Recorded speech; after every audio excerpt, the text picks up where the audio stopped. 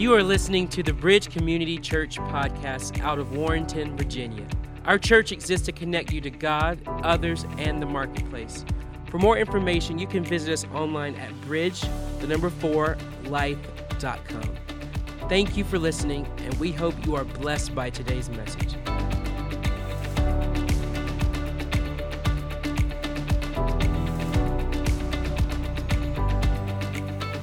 And good morning to everybody.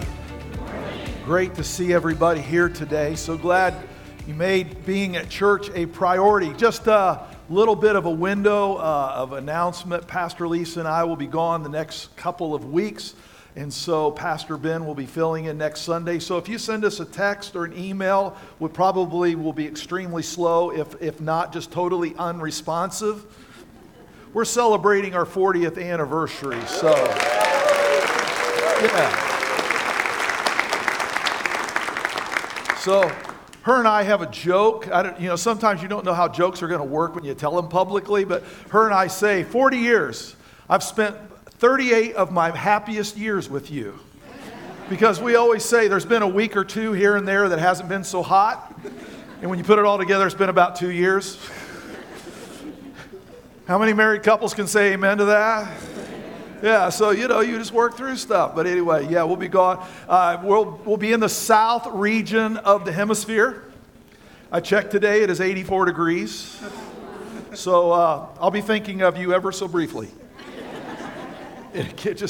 Anyway, we're going to continue with the series today, the Gospel of Matthew, following Jesus in the midst of chaos. And I actually did a message last week on the temptations of Jesus.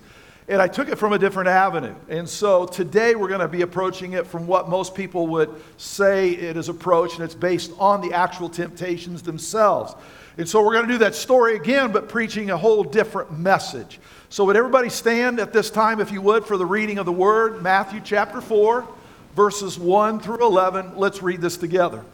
Then Jesus was led by the Spirit into the wilderness to be tempted by the devil. After fasting 40 days and 40 nights, he was hungry. The tempter came to him and said, "If you are the Son of God, tell these stones to become bread." Jesus answered, "It is written, man shall not live on bread alone, but on every word that comes from the mouth of God." Then the devil took him to the holy city and had him stand on the highest point of the temple. "If you are the Son of God," he said, "throw yourself down. For it is written, he will command his angels concerning you, and they will lift you up in their hands, so that you will not strike your foot against the stone." Jesus answered him, "It is also written, do not put the Lord your God to the test." Again, the devil took him to a very high mountain and showed him all the kingdoms of the world and their splendor. "All this I will give you," he said, "if you will bow down and worship me." Jesus said to him, "Away from me, Satan, for it is written, worship the Lord your God and serve him only." Then the devil left him, and angels came and attended him. Now, Holy Spirit, we ask for the wisdom and the insight that can come only from the Spirit. I pray that our minds are not only informed, I pray that our hearts are transformed. We're here to learn, to grow, to develop. We ask Jesus that as the words are said publicly and heard with our ears, that we would also hear what the voice of the Spirit is saying to our hearts. In Jesus' name. And everybody said amen. Amen. Amen. The Lord bless you. Be seated.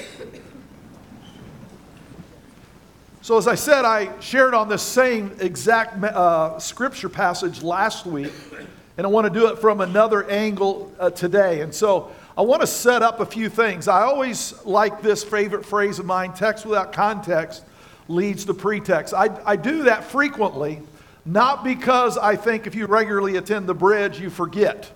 I don't think that at all. I do that so that new people can understand the approach that is taken to Scripture when I speak, that I'm looking at, first of all, the context and trying to at least get our minds into the context so that when these passages of Scripture that we study are preached on, that you can go, okay, so that's how the people in that context would have heard this and they would have received it. So let me set this up again. The book of Matthew addresses Jewish people who have not only come through catastrophic events, there is more yet to come. They don't know it, but there's actually more catastrophic events on the horizon. 64 AD, Rome was the city was burned to the ground, and the Christians were blamed. And so by this time, thousands upon thousands of Christians have been slaughtered. It is still happening.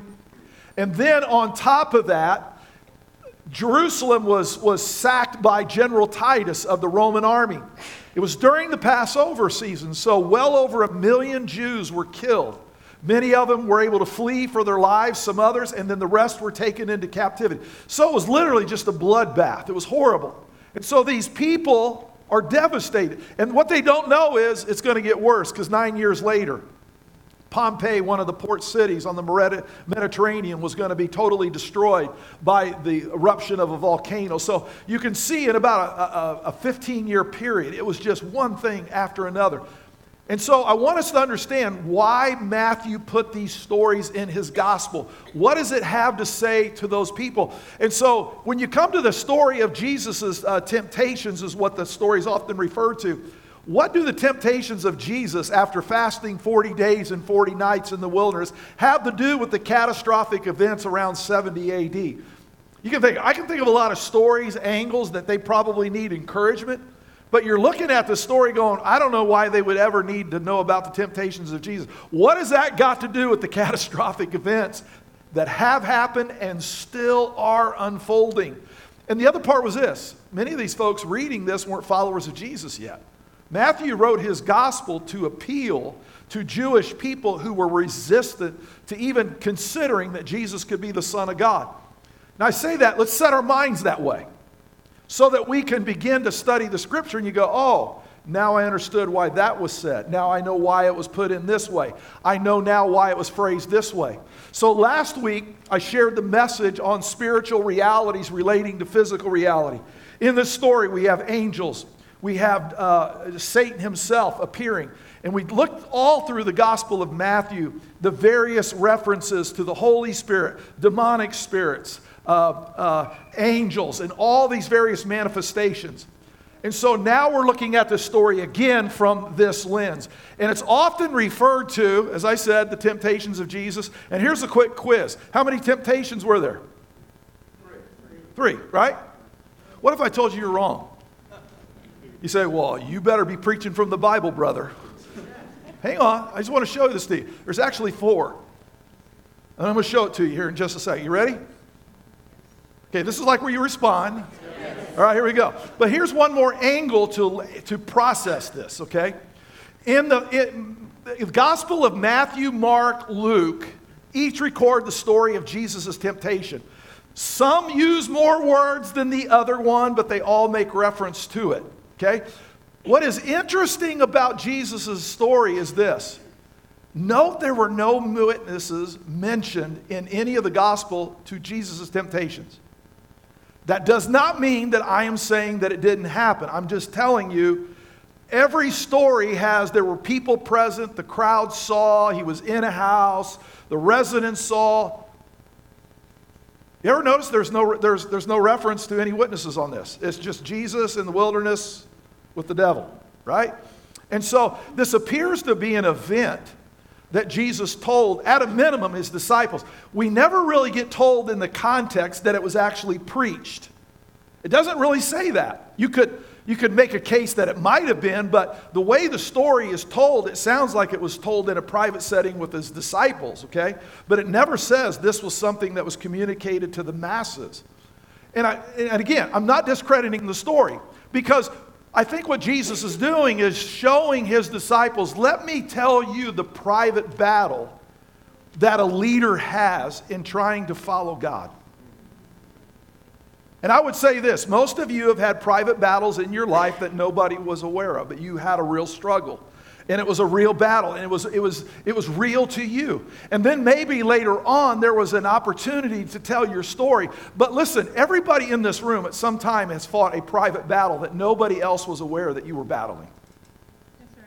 And then maybe later on you pulled back the curtain and said, let me tell you what was going on in my life. Let me tell you about a season that I had in my life. And I think this is one of those instances of Jesus, that he was revealing to his disciples, you see what I am, but let me tell you based on who I am, the battles I have to fight. And he goes on to say, Satan himself showed up. Not a demonic force, Satan showed up.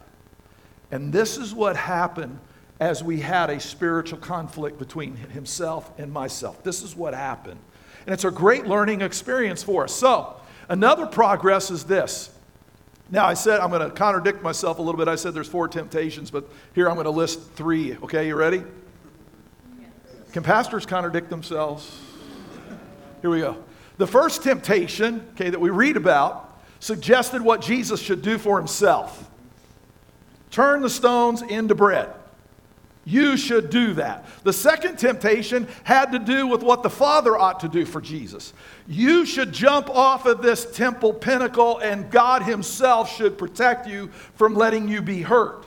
And then in the third instance, he says, he suggests what Satan might do for Jesus. How many know that's dangerous territory? If you will this, I will this. So we're going to look at these. But like I said, we're actually going to see that there are 4 things that actually happened in the world of his temptation. So number 1, let's everybody read it out loud. Resist Satan's temptation to question your God-given identity. I want you to know, twice, Satan said this, if you are the Son of God. Verse 6, if you are the Son of God. Notice that. The first thing that he goes after is Jesus' identity. If. He won't acknowledge. He's testing it. And what I want you to recognize is, why is he doing that? Why is he challenging Jesus' identity? Because in Matthew chapter 3, verse 17, the last verse of that chapter, before you get into chapter 4, Jesus is baptized, and this is what happens. And a voice from heaven said, this is my Son, in whom I love, with him I am well pleased. So what happens at Jesus' baptism is that his identity is communicated, his identity by God is announced. This is my Son.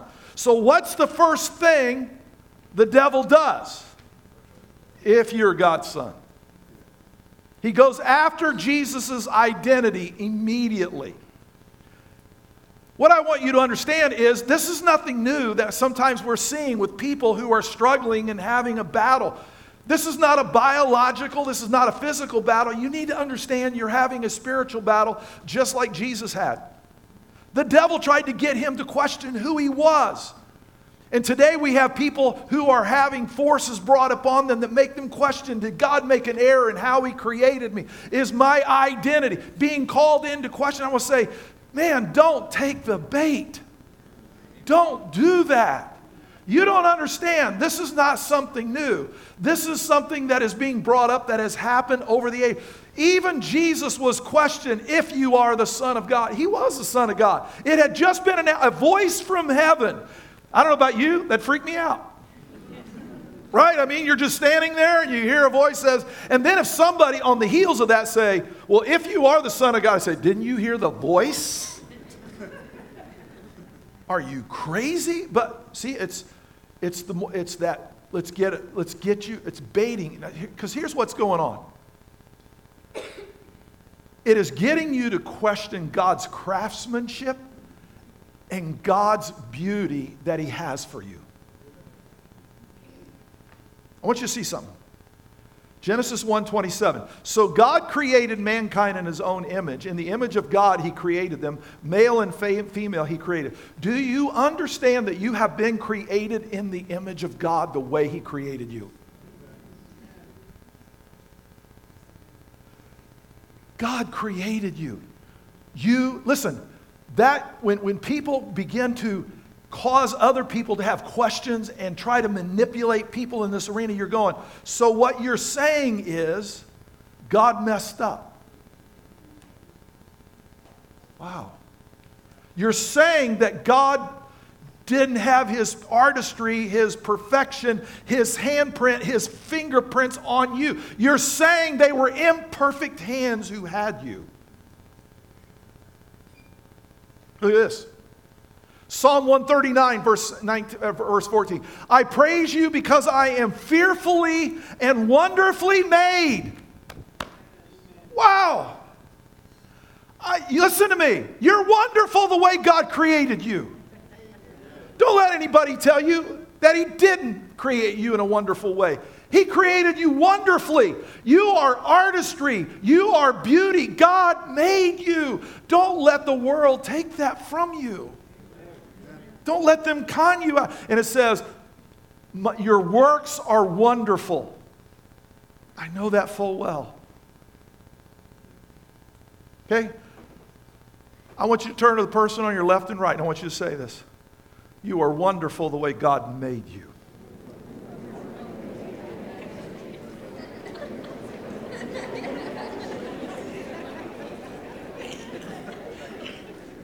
Now, now, listen to this.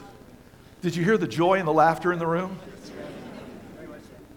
You didn't have anybody break into tears? Oh, no. No, did you notice that?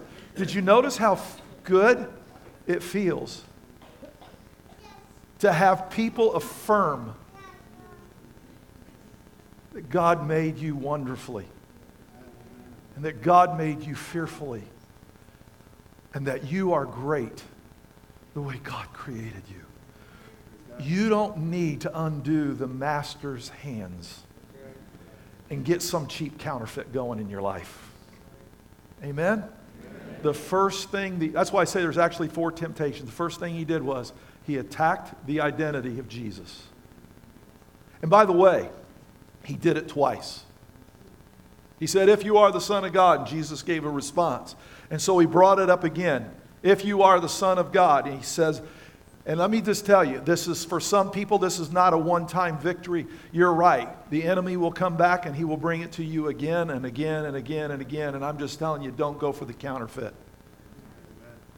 You remind him that, listen, God created me and I was announced on the day I was born.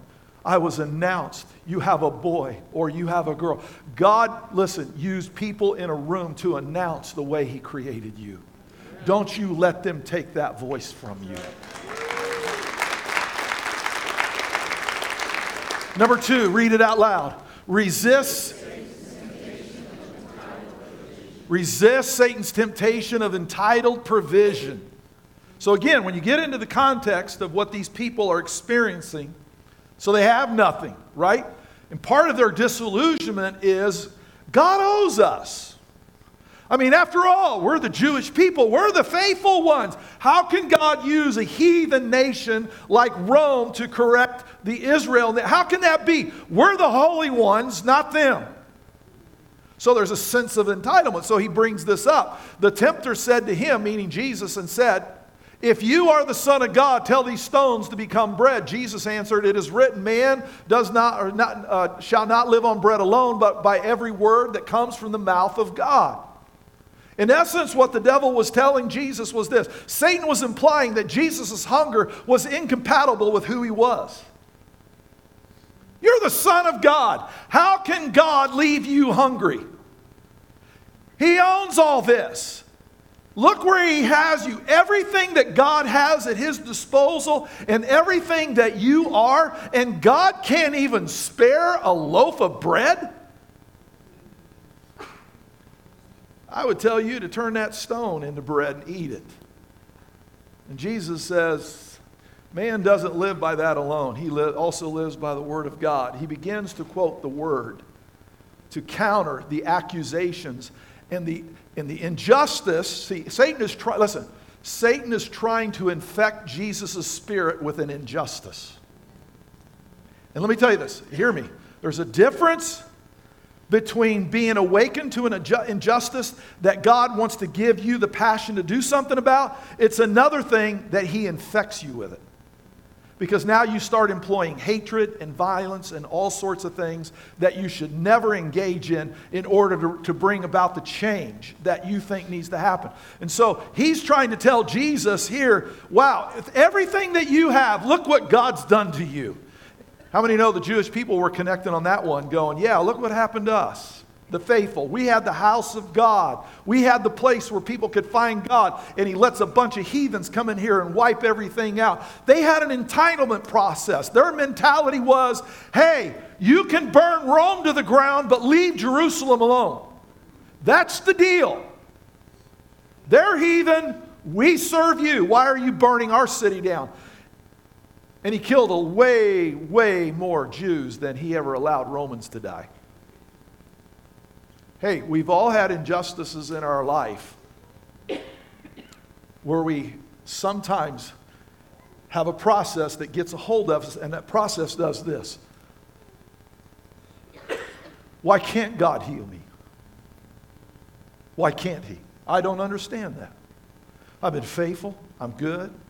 I serve. I give.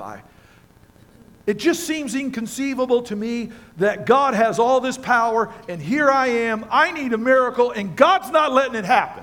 See, what happens is there, so now you're starting to get into the entitled world. I have paid my dues, and now you owe me. People have that in their personal life. God, I've been faithful. Why do I have to be the one struggling? Why do I watch people who want nothing to do with God and they seem to be prospering and flourishing, and here I am, I'm faithful, and every week I'm sweating it out trying to figure out how I'm going to make my bills work? I don't get this. It almost looks like to me sin pays better than righteousness. Can I tell you? It's entitlement. It's a poison. Because let me tell you, as a Christian, let's put it in perspective. If you put everything that you did on one side of the scale, everything you ever did wrong, and everything you did right on the other side of the scale, I'm pretty sure we all know which way it would be tilting. Even Isaiah said, our righteousness is like filthy rags. Let's be careful, for all have sinned and fallen short of the glory of God. Now, I'm not preaching legalism, but what I want you to be aware is that's why we have this thing called grace, mercy, and forgiveness. Because without it, we're all doomed. But my response to that grace, mercy, and forgiveness is I stopped doing what I've been doing that required the grace, mercy, and forgiveness to begin with. That's my response. But there's no way that I now have a checkbook ledger where I can now show God what he owes me, because that's a debt I can never pay back. Be careful about entitlement when it comes to your spirituality. I deserve better than this. What kind of God are you that lets this happen? God, listen to me. There's that element, at some point you just got to trust God with the events of your life in circumstances where you have no control.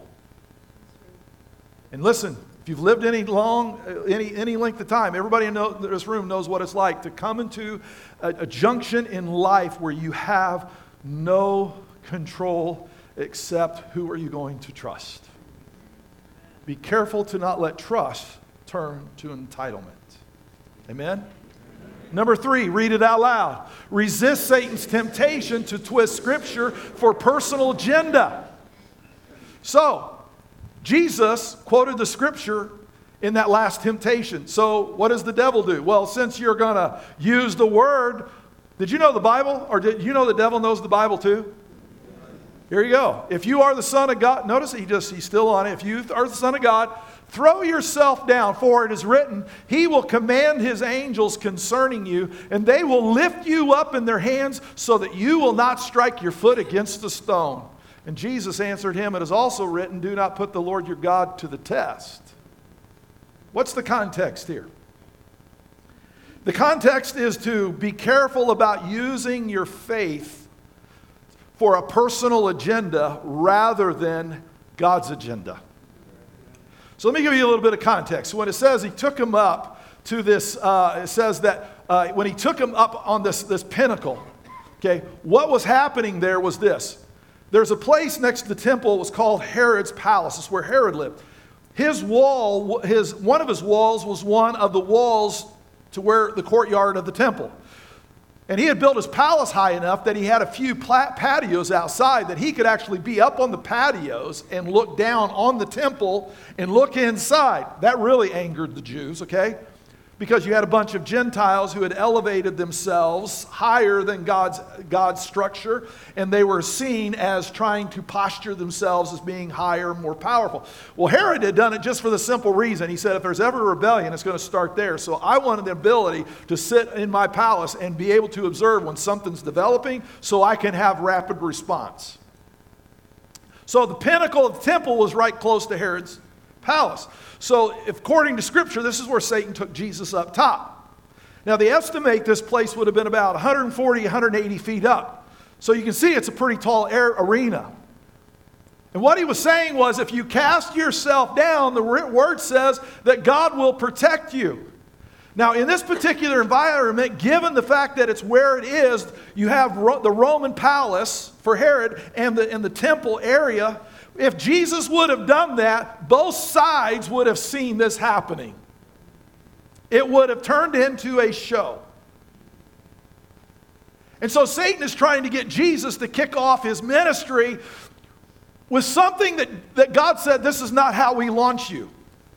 This is not how we're going to do this. So don't do that. But Satan was baiting Jesus to get him to do something in the world of sensationalism. In other words, here's a great way to use following God to make yourself famous. And Jesus didn't come to be famous. He came to serve. Personal agenda. Yeah, my faith can make me famous. That's not what the faith is for. Faith was never designed to make you famous. Faith was designed to make you a servant. Faith can get me the stuff that I would never be able to get otherwise. So we come up with a laundry list of items and things that we want God to do for it. No, this is not about God serving you. This is about you serving God. If you go to how Jesus prayed, he said, thy kingdom come, thy will be done on earth as it is in heaven. If you're not careful, you'll do nothing but give God your will in prayer. Here's my list. Let me give you my will. We always act like we got the ideas, God's got the power, we just need to get the two together. God says, no, this is not about your personal agenda. This is about you becoming a servant to serve the kingdom's agenda. I got to tell you a little historical, a little aspect about this. So where Jesus was taken up on this pinnacle, history records this story. James, who wrote the book of James, that was not the apostle James that followed Jesus. The one who wrote the book of James was the half-brother of Jesus. He was voted to be the head of the church while the other disciples went out and evangelized. So it was actually Jesus' half-brother who oversaw the early church first, okay? This is where historians best say that James was executed, that he was taken up on the pinnacle, and that he was cast down to his death. Now I've got to give you this. So Jesus is being tempted to cast himself down in a sensational fashion and have God protect him. And then a mere 30 to 40 years later, his half-brother will be thrown off of that same pinnacle, and God will not rescue him. He will die.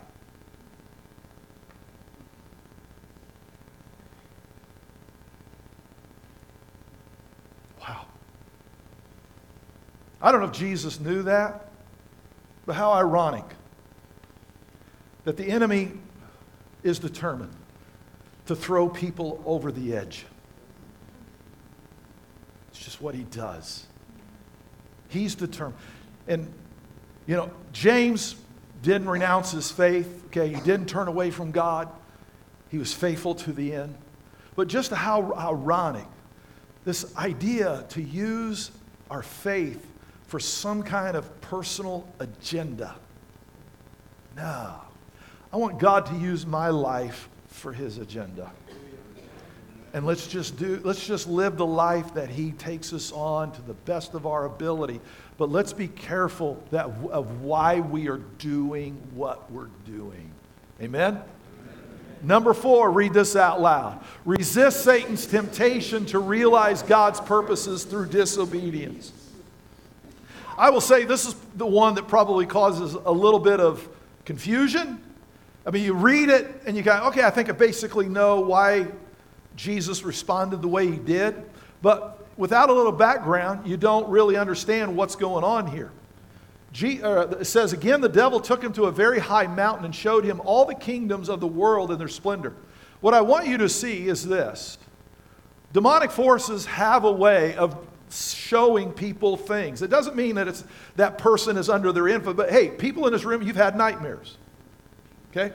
That doesn't necessarily mean it's going to happen or should happen. It doesn't mean, but if we're not, we can get exposed at times, and sometimes the enemy will attack us in our brains, in our minds, in our spirits. And we have to recognize when that's happened. It doesn't mean I backslid. It doesn't mean I've fallen away. I just have to recognize that the battle has entered a different arena in my life. And so he shows Jesus the magnitude of the kingdom. He says, all this I will give you, he said, if you bow down and worship me. Jesus said to him, away from me, Satan, for it is written, worship the Lord your God and serve him only. So here's the backdrop of this. If you've read the book of Revelation, you know that all this kingdom stuff is going to come under the authority of Jesus anyway. Right? Satan was providing Jesus a shortcut.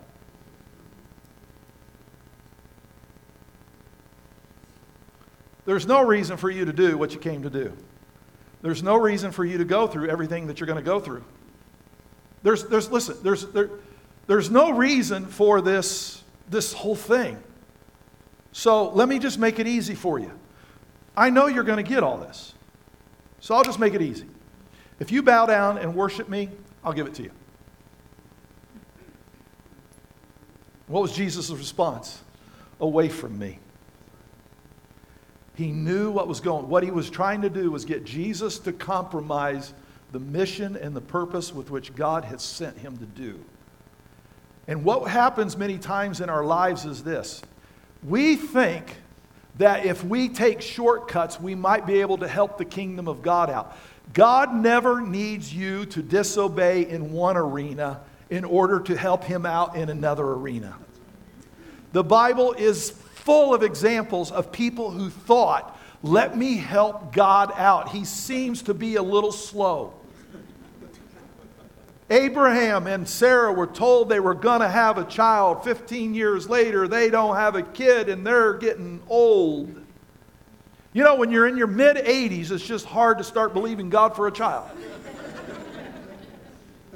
And so Abraham, with Sarah's approval and encouragement, in fact, she's the one who came up with the idea, got her husband to sleep with her handmaiden, and he had a child named Ishmael. And God says, that's not what I intended to happen. I don't need that help.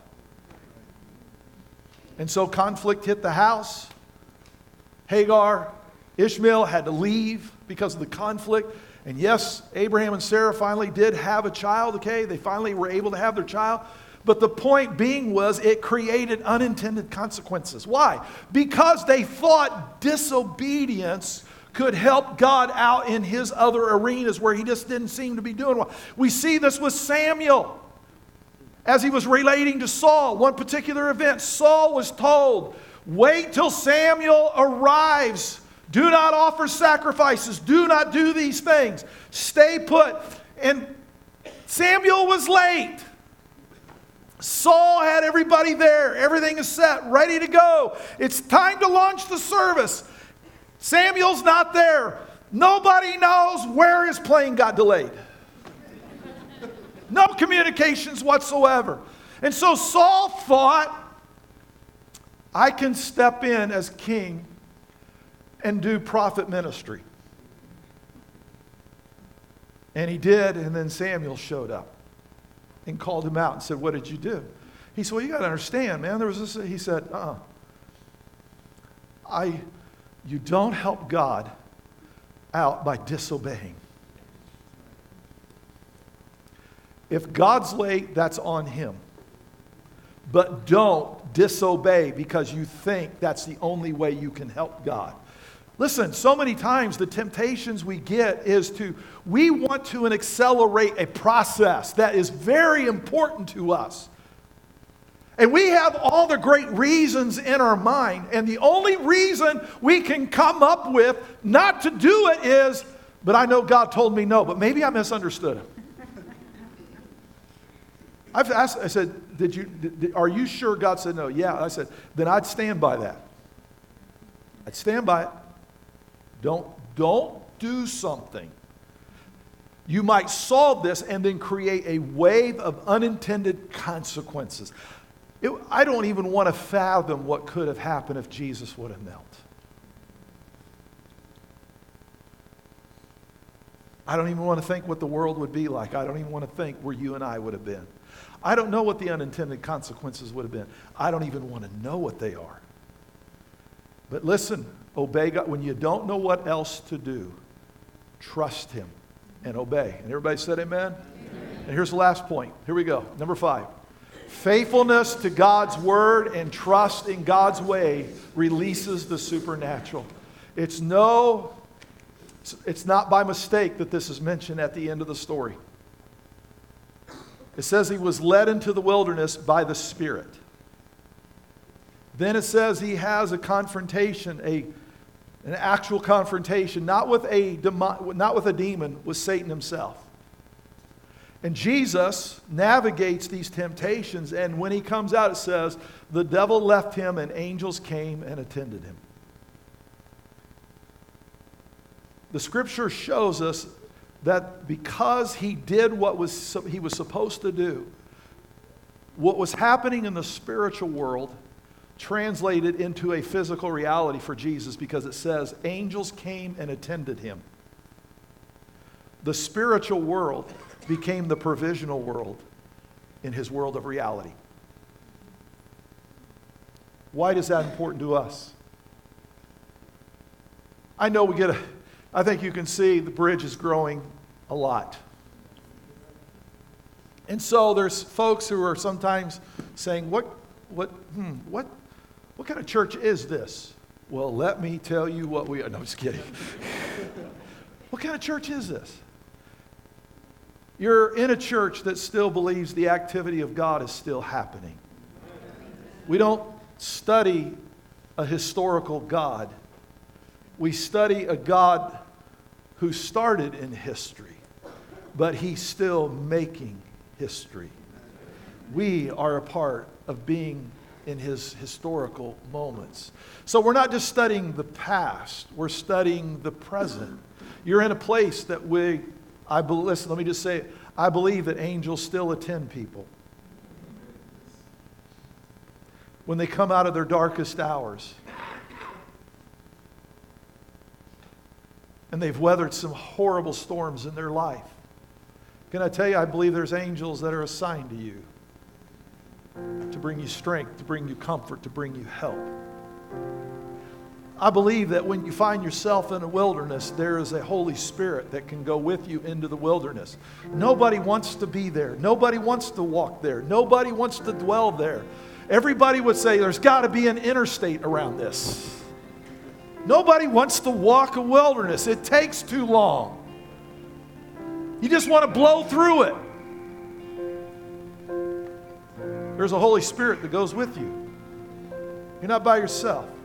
Yeah, you might have a spiritual battle that you're not accustomed to. There might be some things that are happening that you say, I could live without this, but can I tell you, you're not alone out there.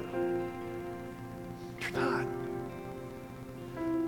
If you will stay faithful to God's word, if you will trust in his ways, you will find that God has a supernatural release of provision and help on the way. On the way. When we pray for people, we do not pray as a courtesy. We don't pray to be nice.